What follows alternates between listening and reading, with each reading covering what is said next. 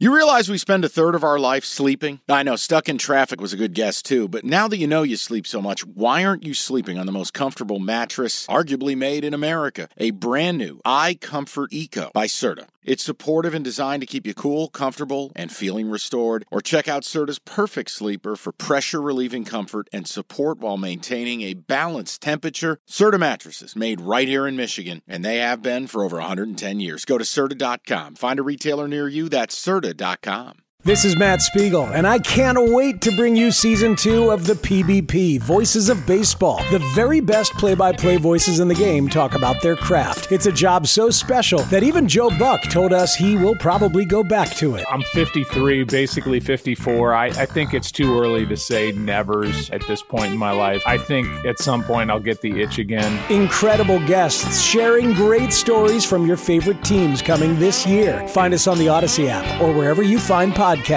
All right, picks. Rivalry weekend. I got a couple for you.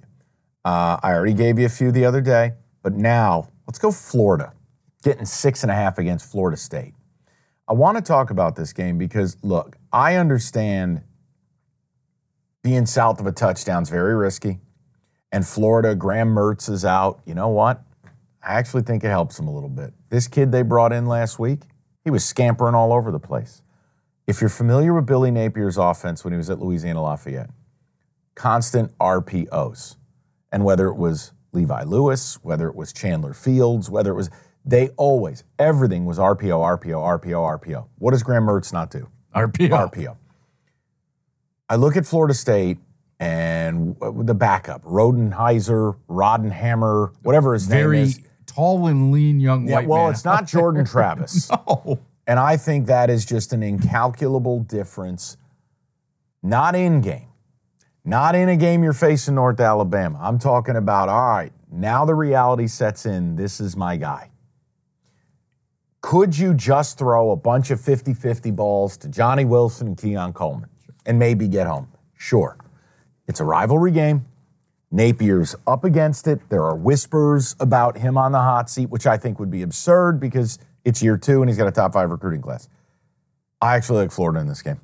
I actually like the points. I think FSU, Jordan Travis is the soul of that team.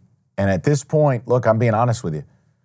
I can't put them in the playoff. I know that's a terrible thing to say. How dare you? They won their games. Guys, you don't have a quarterback.